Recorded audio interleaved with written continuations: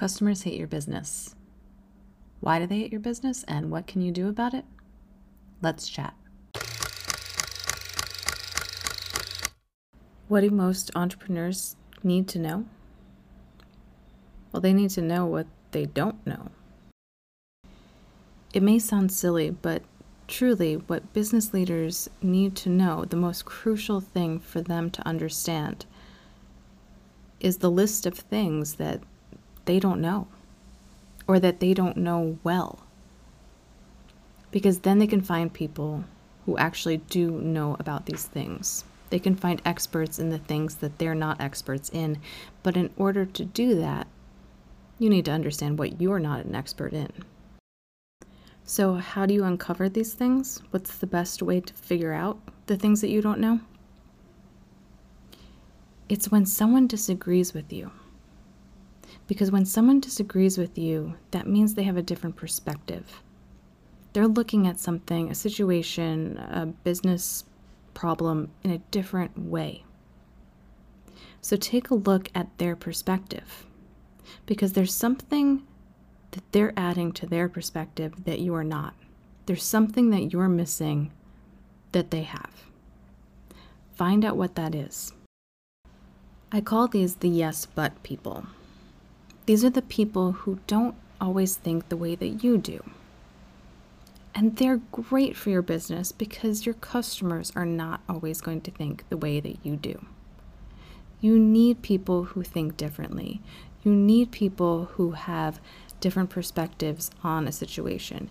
You need people who have different priorities because your customers are going to have different perspectives, different priorities, and all of that. So the more employees, the more people you can have on staff to voice these opinions, the better. Yes, you can take feedback from your customers, but it's so much more time efficient for you, for your business, for everyone involved, if you get those perspectives from your employees.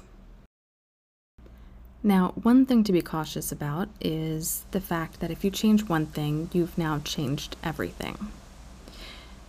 And a lot of the business leaders that I've worked with have struggled with this concept. They believe one change doesn't affect anything, what's the big deal? But any change, whether it's one new employee, one new customer, one new process, any change is going to affect everything. And as a business leader, it's your job, it's your responsibility to see the changes that would happen because of that one change, to see the ripple effect before it happens. This is what being proactive is. This is what being a good leader is.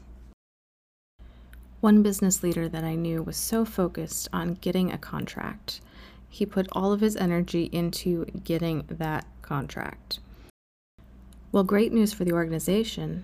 He got the contract. But what he failed to plan for, he wasn't prepared for actually getting the contract.